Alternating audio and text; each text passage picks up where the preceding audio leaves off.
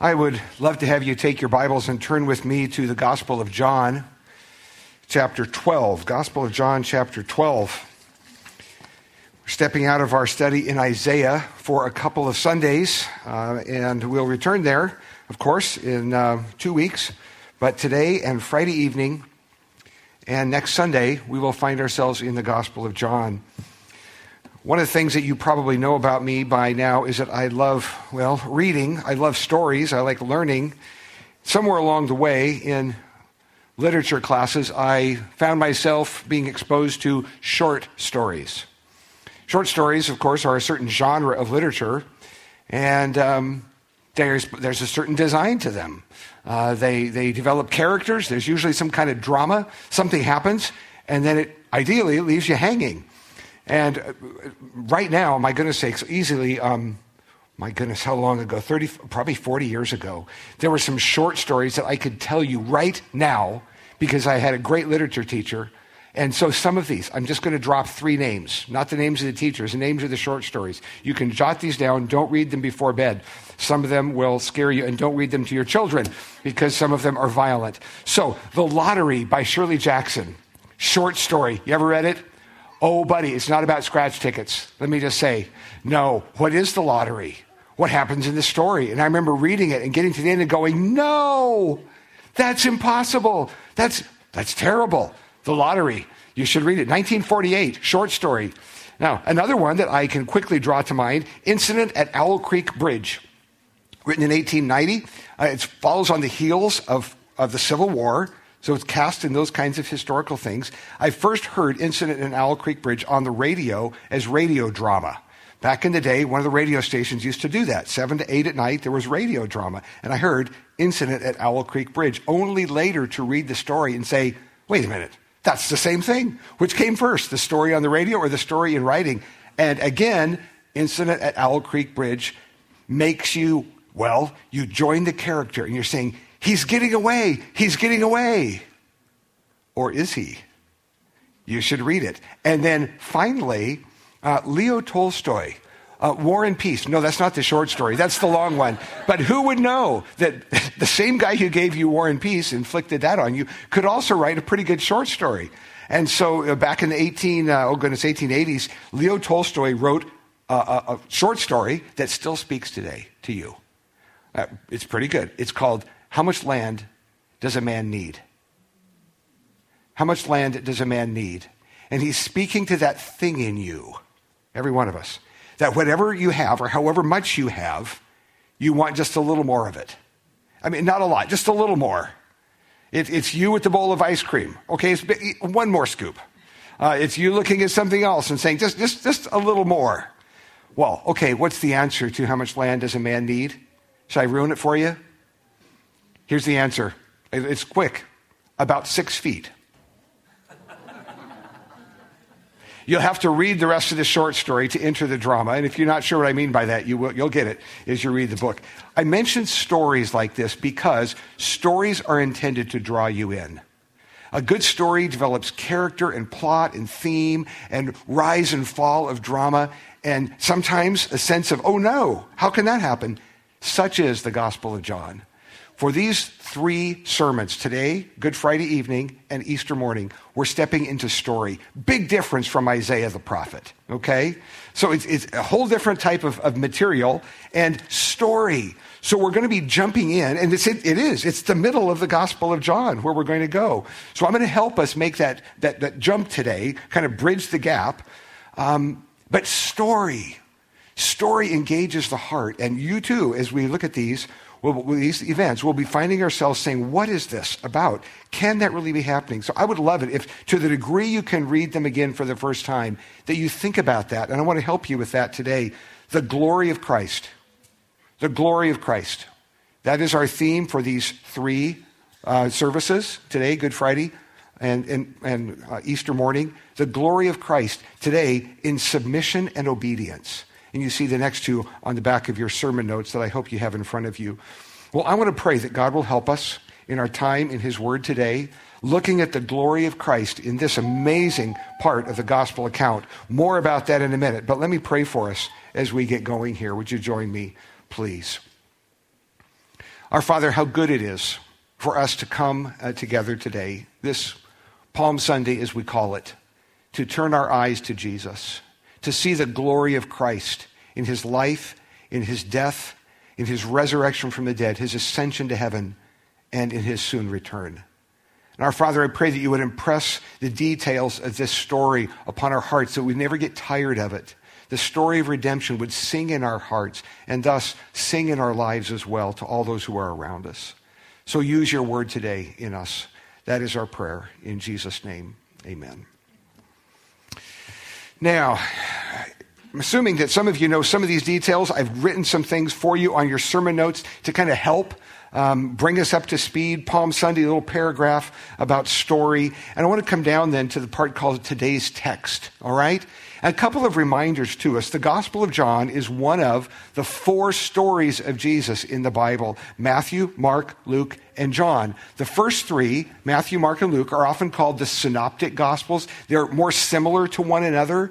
John's gospel is different. He takes a different literary approach, okay? Specifically, among others, this is the gospel where you read the 7 I ams of Jesus.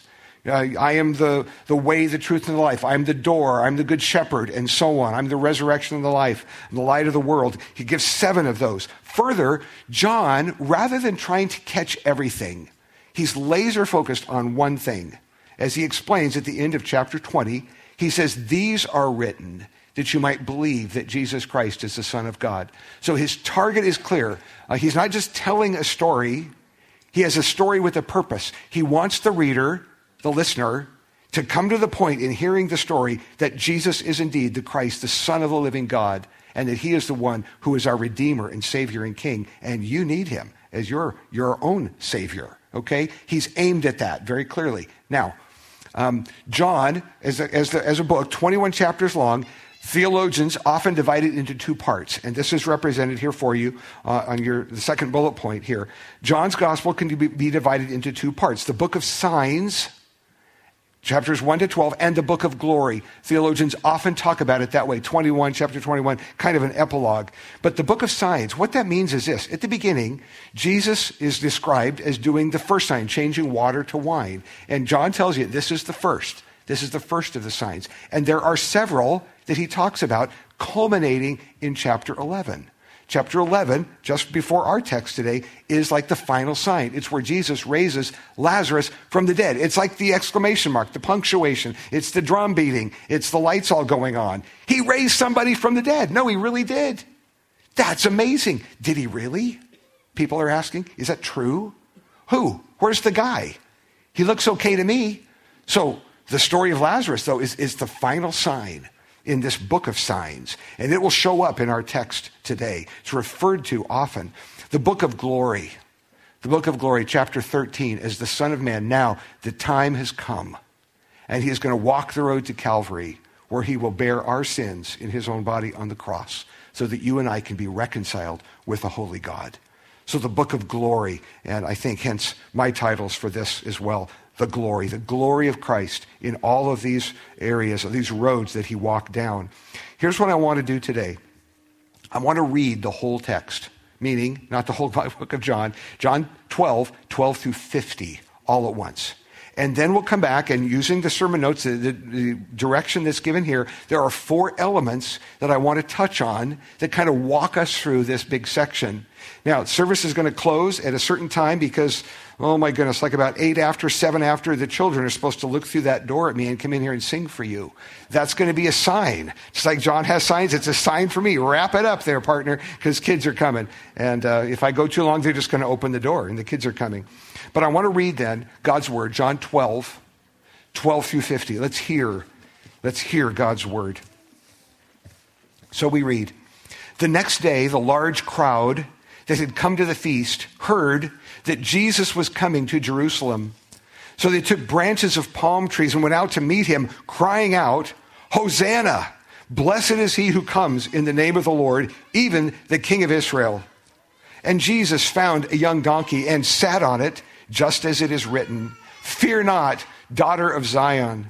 Behold, your king is coming, sitting on a donkey's colt. His disciples did not understand these things at first, but when Jesus was glorified, then they remembered that these things had been written about him and had been done to him. The crowd that had been with him when he called Lazarus out of the tomb and raised him from the dead continued to bear witness. The reason why the crowd went out to meet him was that they had heard he had done this sign. Isn't that interesting? So the Pharisees said to one another, "You see, you are gaining nothing. Look, the world has gone after him." Now, among those who went up to worship at the feast were some Greeks. So these came to Philip, who was from Bethsaida in Galilee, and said to him, "Sir, we wish to see Jesus." Philip went and told Andrew, and Andrew and Philip went and told Jesus. And Jesus answered them, "The hour has come for the Son of Man to be glorified. Truly, truly, I say to you, unless a grain of wheat falls into the earth and dies, it remains alone. But if it dies, it bears much fruit. Whoever loves his life, loses it, and whoever hates his life in this world will keep it for eternal life. If anyone serves me, he must follow me, and where I am, there will my servant be also. If anyone serves me, the Father will honor him. Now is my soul troubled. And what shall I say? Father, save me from this hour? But for this purpose I have come to this hour. Father, glorify your name." Then a voice came from heaven, "I have glorified it, and I will glorify it again." The crowd that stood there and heard it said that it had thundered, and others said, "An angel has spoken to him."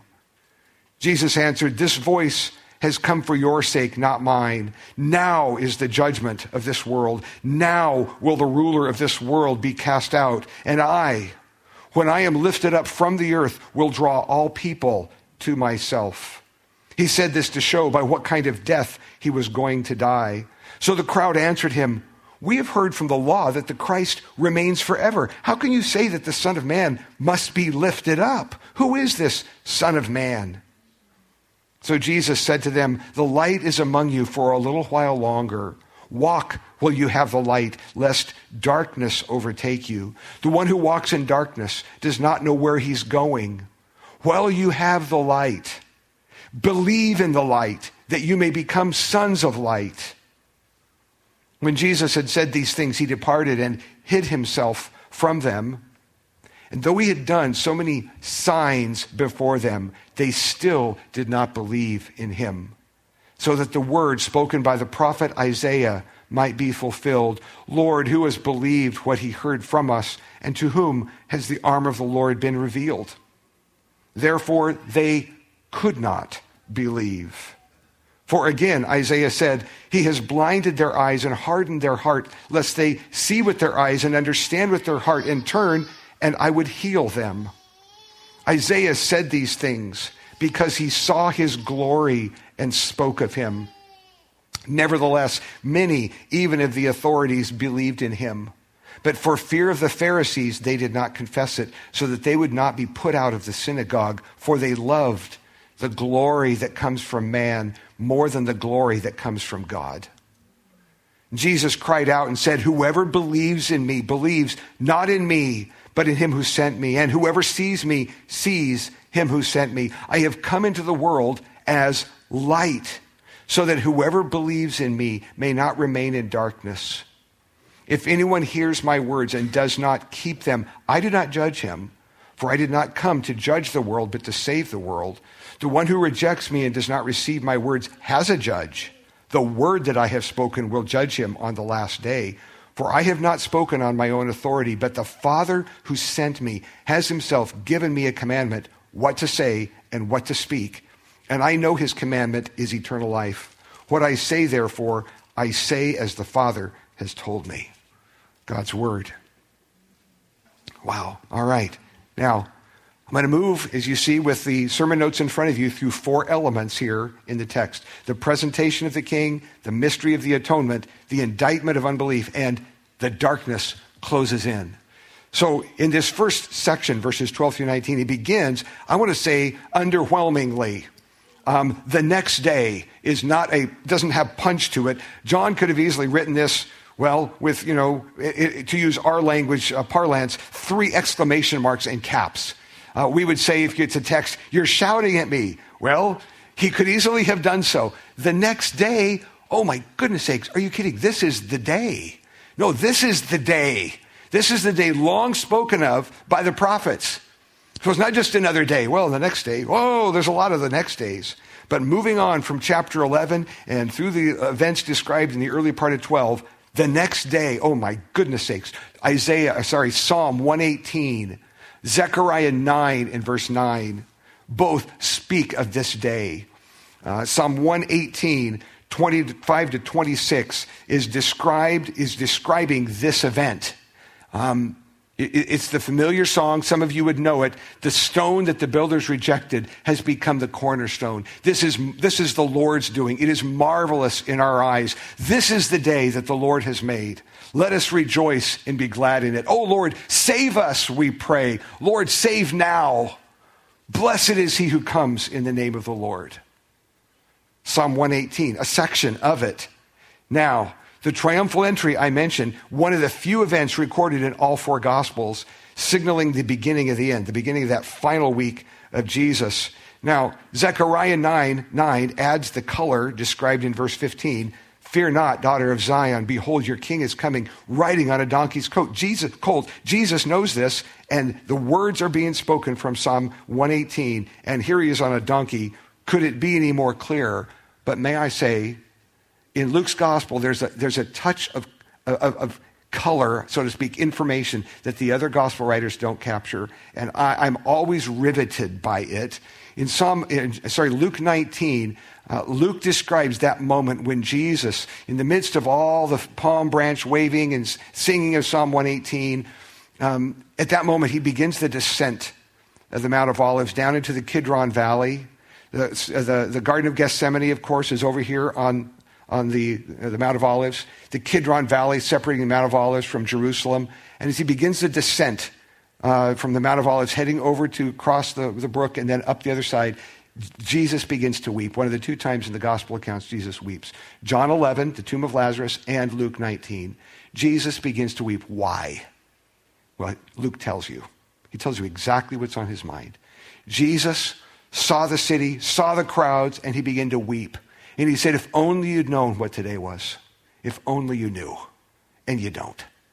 If only you knew the day of your visitation. If only you knew that this was the day that the prophet spoke of, that the king would arrive. It's today. Prophet Daniel, we spoke of that when we preached through Daniel, looking ahead to that day, a day of redemption. Again, this is the day the Lord has made. It's the day of redemption. It's not just any day. I know we sing that song sometimes. You learned it at summer camp. This is the day the Lord has made. You can sing it by application without feeling any guilt before God. No sin was done here. But at the same time, in its immediate context, it wasn't talking about every day you wake up and irritate those around you by singing it. All the non-morning people around you saying, stop that. It's still quiet time. This is the day the Lord has made. Let us rejoice. What day is it? It's the day of redemption. It's this day. That's the context of Psalm 118. This is the day the Lord has made, a day of redemption. The Savior has come, and Jesus weeps and says, you don't even know what day it is. If only you knew. If only my people know. John 1:12, of course, he came to his own received him not. His own people didn't get it. And I can just imagine Jesus as he rides that donkey down. There are the shouts of people, shouts of praises, knowing before long another crowd will say, that week, crucify. But on that day, which I like to describe as 75 degrees, blue wispy clouds, gentle breezes blowing, I make all that up, mainly because it's not in the Northwest, it's in the Middle East. So it could have been that, but it's a beautiful day. It's the day the Lord has made. And Jesus looking around, seeing children running around, knowing, honey, in your life, within your lifetime, the Romans are coming. And they're going to plow your city. Many of you will die. It'll be an awful day. This is all coming because you don't recognize the time of your visitation. The king is here. And you don't even know. So the heart of Christ, it breaks, as Luke describes it in Luke 19. But the king, the presentation of the king, they don't understand entirely what it is they speak out. Of course, to use Palm Sunday language, you know, Hosanna, save now. Save now. That's the idea behind those words. Hosanna, save us now, O God. It's a prayer. Blessed is the one who comes in the name of the Lord. The Hallel, hallelujah, Hallel, praise, Yah, part of the name Yahweh for God. So hallelujah, praise God is what those terms mean. Save us now, hallelujah, praise God. Hosanna, save us now. Now, the Hallel, as I mentioned here in front of you, Psalms 113, 118, were well known, memorized. That's what pilgrims sang on the way up to Jerusalem for festival. That was their psalm book. So it was normal for that crowd, the Jewish crowd, to have those memorized, just like you know other songs, and they're walking along, they're coming to Jerusalem. We read here a moment ago, some of the crowd has come out from Jerusalem to see this guy who reputedly can raise people from the dead. But others of them are just pilgrims on the way up to Jerusalem for Passover, and they're singing what they always sang, the Hallel. And can you imagine the moment as they come to Jerusalem? Blessed is he who comes in the name of the Lord, riding among them, the King of Kings, the Lord of Lords. The King is being presented. Now, there's a bridge that happens, verses 19 and what follows. The Pharisees say to one another as we move to that second section, the mystery of the atonement. Some Greeks show up, verses 20, 21, 22. And right in the midst of this very Jewish event, some non-Jewish people are identified. Now, it should cause you as a reader of the Gospels to say why. John, by his admission at the end of chapter 20, he could have filled more books than the world could contain if you just kept writing all the events of Jesus. So he's selective. He didn't tell everything. So why did he include this little bit of information? Here in a Jewish crowd, some non-Jewish people show up with this very strange request. Sir, we want to see Jesus. We wish to see him. And so one takes to the other and off they go. And that's the moment where Jesus says, the hour has come. What do you make of this? Very, very interesting. Well, I look at this and I think as Jesus is drawing near to his appointment, is there in your sermon notes, he draws near to his appointment with the cross. I don't think it's by accident that Greeks, non-Jewish peoples, show up. The world has gone after him. And I find this, in a sense, perhaps John has it in mind, a nod to the purpose of the gospel, not only for the Jewish crowd, but for those at the ends of the earth. The non-Jewish crowd are welcome as well in the family of God. Just as the Great Commission, the Abrahamic covenant, all point in this direction. The blessing of Abraham going to all the ethnic groups of the world. So here, as Jesus says, the hour has come, not only are Jewish people with him, but representatives of other ethnic groups are now in the crowd as well. Sir, we wish to see Jesus.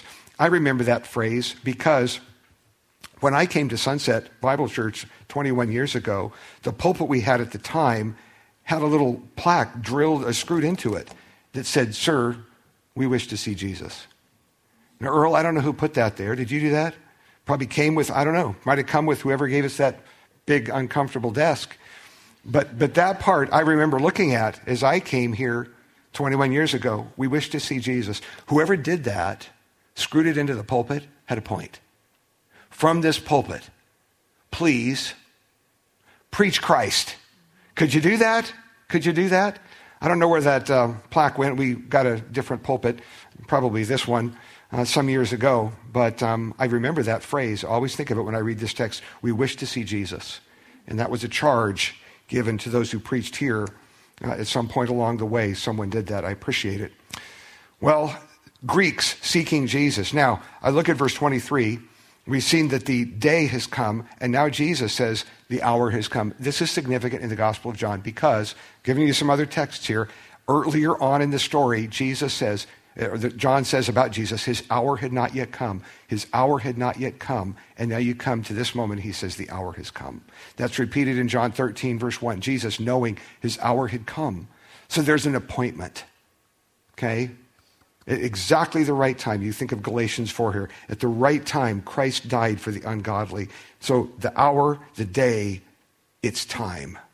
I find that so interesting. Now, verse 27, if you'd notice, Jesus is talking about the atonement. What's going to happen here? He's thinking about the purpose for which he has come. Grain of wheat falling into the ground, dying, verse 24, reason to die and be buried. He said it'll bring more life this way. That's the analogy looking at himself. Then he says in 27, now is my soul troubled, and what shall I say? Father, save me from this hour. Should I pray that? Should I pray for the magic carpet ride away from Calvary? Should I pray this? Now, of course, this foreshadows the agony with which Christ would pray in the Garden of Gethsemane. Not an easy thing to look at that cup of the wrath of God. I think that's what Jesus was captured by in the Garden of Gethsemane, there in the dark as he wept and said, oh, Father, this is going to hurt physically, but it's not all about that. No, the white-hot cup of the wrath of God is going to be poured out on sin, and it will be on my shoulders, as though sin of the world was placed on Christ. Your sin, by the way, mine, went there to the cross with Jesus. Jesus sees it. And there in Gethsemane, agonizes about it. Here he says, should I ask to be saved from this? No, this is the reason I came. This is the reason I came. Wow, Jesus understands his purpose. Father, he says, glorify your name. And heaven responds, I have, and I'll do it again. Wow. Glory of God through Christ in all of his works. And now in this, what we call the book of glory, as we head into it in chapter 13, the Son of God going to the cross. The mystery of the atonement. I gave you a reference here, not from other texts, but from the song, And Can It Be, Charles Wesley.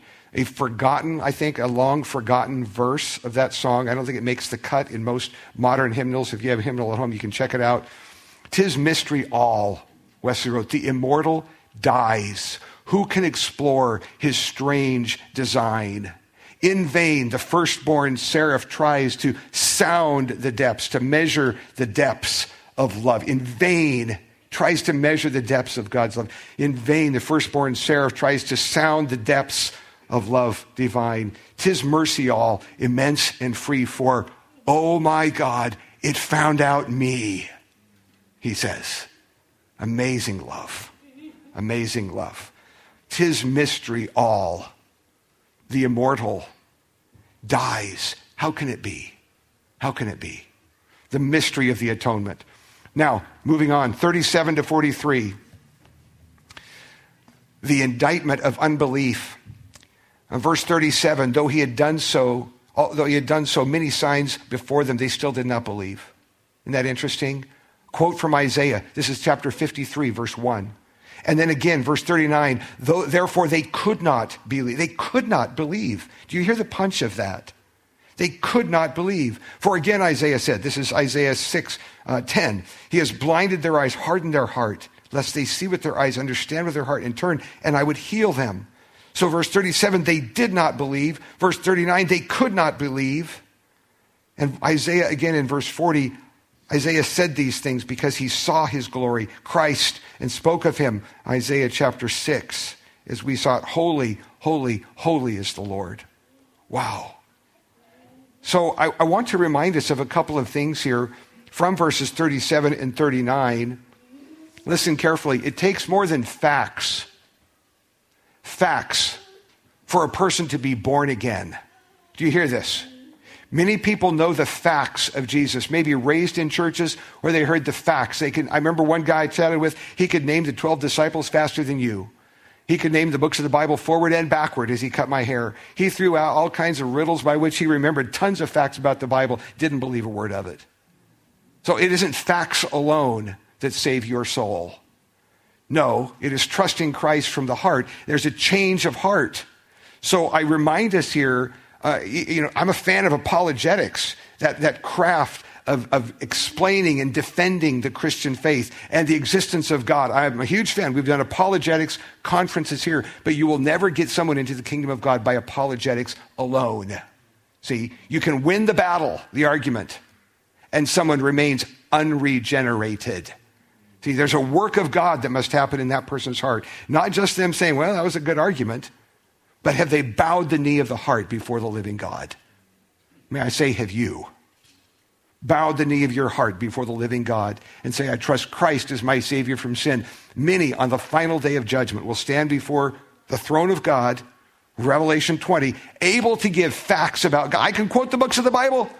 I can. The names of the apostles, I can say them backwards and forwards. I can name, quote, Bible verses and be sent straight to hell because they never bowed the knee of their heart in humility before God, saying, I'm trusting Christ alone as my Savior from sin. Please don't let that be you. People who sit in chairs and pews of good churches, who hear and know details, have never trusted Christ as their Savior. Now, you'll notice in verse 36, that's exactly what Jesus calls people to do. A summary of the gospel invitation. In my section, the darkness closes in. Jesus is talking about light and darkness. The light is with you, he says in 35. In 36, he says, well, you have the light. Believe in the light. And I mentioned there, if you like these kinds of grammatical details, second person plural imperative. It's a command form, if you like. It's plural. It's not Jesus talking to one person. It's speaking to a crowd. It's Christ calling out at this moment. Listen, people, believe in the gospel. Believe. The light of the world is among you, he would say. There he was. Believe. It's a command. To refuse to do it is not simply to decline a party invitation. It's to say no to the voice of God. He says, believe. So if you don't, say, well, I just chose to decline. You didn't just choose to decline. To say no is an act of disobedience to God. Gross disobedience to God. High consequence. No, believe. He says, believe in the light, that you may become sons of light. Now, I give you some other details here as the darkness closes in. I'm picturing this as a moment in the Gospel of John where it's like there's a dimmer switch, a theological dimmer switch, and somebody is slowly sliding it down. What do I mean by that? John, of course, at the very beginning, John chapter 1, he uses the analogy of light and dark, begins right at the beginning, speaking of John the Baptist. He was not the light, came to bear witness of the light, the one that was the true light, coming into the world to bring light to everyone. And all the way through John's gospel, he uses light and darkness. Christ at one point saying, I'm the light of the world. The one who walks, I'm the light of the world. He who, follows me shall not walk in darkness, but will have the light of life. Is that correct? It's my version, so I think it is. It's close. It's very close. I'll look at it later and go, come on, you missed 3 words. No, I'm the light of the world, he would say. So John, now watch this. So interesting. In the first 12 chapters, he uses that analogy 24 times. The last one is this, 26. 46. This is the last reference in the Gospel of John to light like that. I have come into the world as light. Well, the flicker is starting to get dimmer as we move into the next chapters. In fact, John's telling the story. He uses symbolism a lot. John 13:30, our text for Friday night, part of it, as Judas receives that little morsel at the Last Supper, he's heading out to betray Jesus. He takes the morsel of bread and goes, and John says, and it was night. Christ is betrayed at night, arrested at night, tried illegally at night, crucified on the cross. And as he is crucified on the cross, what happens? God turns the lights down. Matthew's gospel tells us that darkness, as Jesus hung on the cross, darkness covered the land until the 9th hour. Jesus raised from the dead when? Dawn on the 3rd day. And what happens? A new day has begun. So John, I think he's doing it on purpose. Light, light, light. Stop the light. Darkness, it's the hour of darkness. Jesus would say that at some point in the gospel. This is your hour and the hour of darkness, the power of darkness. The darkness takes over. The light of the world dies. Till the dawn on the 3rd day of the week, and the sun rises again. I use it both ways. How cool is that? Thank you, John. The darkness closes in. John uses light and darkness all the time. You go to his epistles, 1st, 2nd, 3rd John, he does the same thing, especially 1st John. He does the same thing, light and darkness. Do you see it? And so John helps us here. Now, if you go to that part called responding to God's word, the kids are gathering. They're going to letting him in about 2 minutes. I don't want to be here if they come rushing in. Responding to God's word, I'm going to give you 2 things. This text shines a spotlight on the mission of the church. Even as Christ approached the end of his life, he would call out, believe. Believe in the light, and that call is still the call of the Church of Jesus Christ. Jesus did not come to change the political structure, the geographical boundaries, install a new economic system, or just educate people better. None of those will save anyone's immortal souls. He came to die on the cross for our sin, to be our sin bearer, so that you and I could be called children of God. So he knew why he came. He did. And that message is still the message of the church today. All kinds of other things we do and we help with and we care for and we pray about, yes, indeed. But the central message never changes. That calling out in the darkness, the light of the world, look to Christ. Trust him as your Savior. And then finally, a reminder to us for whom the light seems to be pretty dark today. 1 John 1:7. If we walk in the light as he is in the light, we have fellowship with one another, and the blood of Jesus Christ keeps on cleansing us from all of our sin. Jesus said, in this world you will have tribulation. You will. Be of good courage, he says. I have overcome the world. Is it dark? Oh yes, at times very dark. My mind is occupied today, these weeks, with the millions of people on the other side of the world for whom this will be a very different Holy Week. You imagine celebrating Easter in a bunker. Some will. Bombs flying overhead, families separated, families grieving. Jesus. There will be many. I've checked in with a couple of my contacts from European Leadership Forum. Their churches are swamped with refugees. Bunks everywhere, mattresses, Poland, Romania. People you don't know. They went and picked up carloads of people, pulled up in a car and said, I can take 8. 8 get in the car, and off they go. Don't know them from anybody. Come to my house, and people go. What a different holiday. Jesus, the light of the world, the glory of Christ in submission and obedience. Well, you think about those things. Read the other texts. Take them to your community groups. Dozens and dozens of you will meet this week to talk. Father, thank you so much for a good morning. We remember Jesus today, riding in on that amazing day that we call Palm Sundays, heartbreaking and yet rejoicing. The crowds of people, oh yes, some who believed, but many who didn't get it. Oh Father, in that crowd, we want to be among those who do stand in faith, knowing Christ is our Savior from sin, the one who did come to save us. So Father, I pray for all of us here in our Sunset family, others who will join us later on listening or watching from other places. Or Father, that in this crowd there'd be some who would maybe even hear today for the first time, yes, I see it and I understand it and I believe it, and respond in faith to the gospel invitation. Maybe even do that here, Father, that some would cross that line of faith from saying, I know the details, but I want to trust Christ and make him my own. Father, do that work in us. Only you can. We trust you to do it. Draw men and women to yourself. We thank you for this day. In Jesus' name, amen.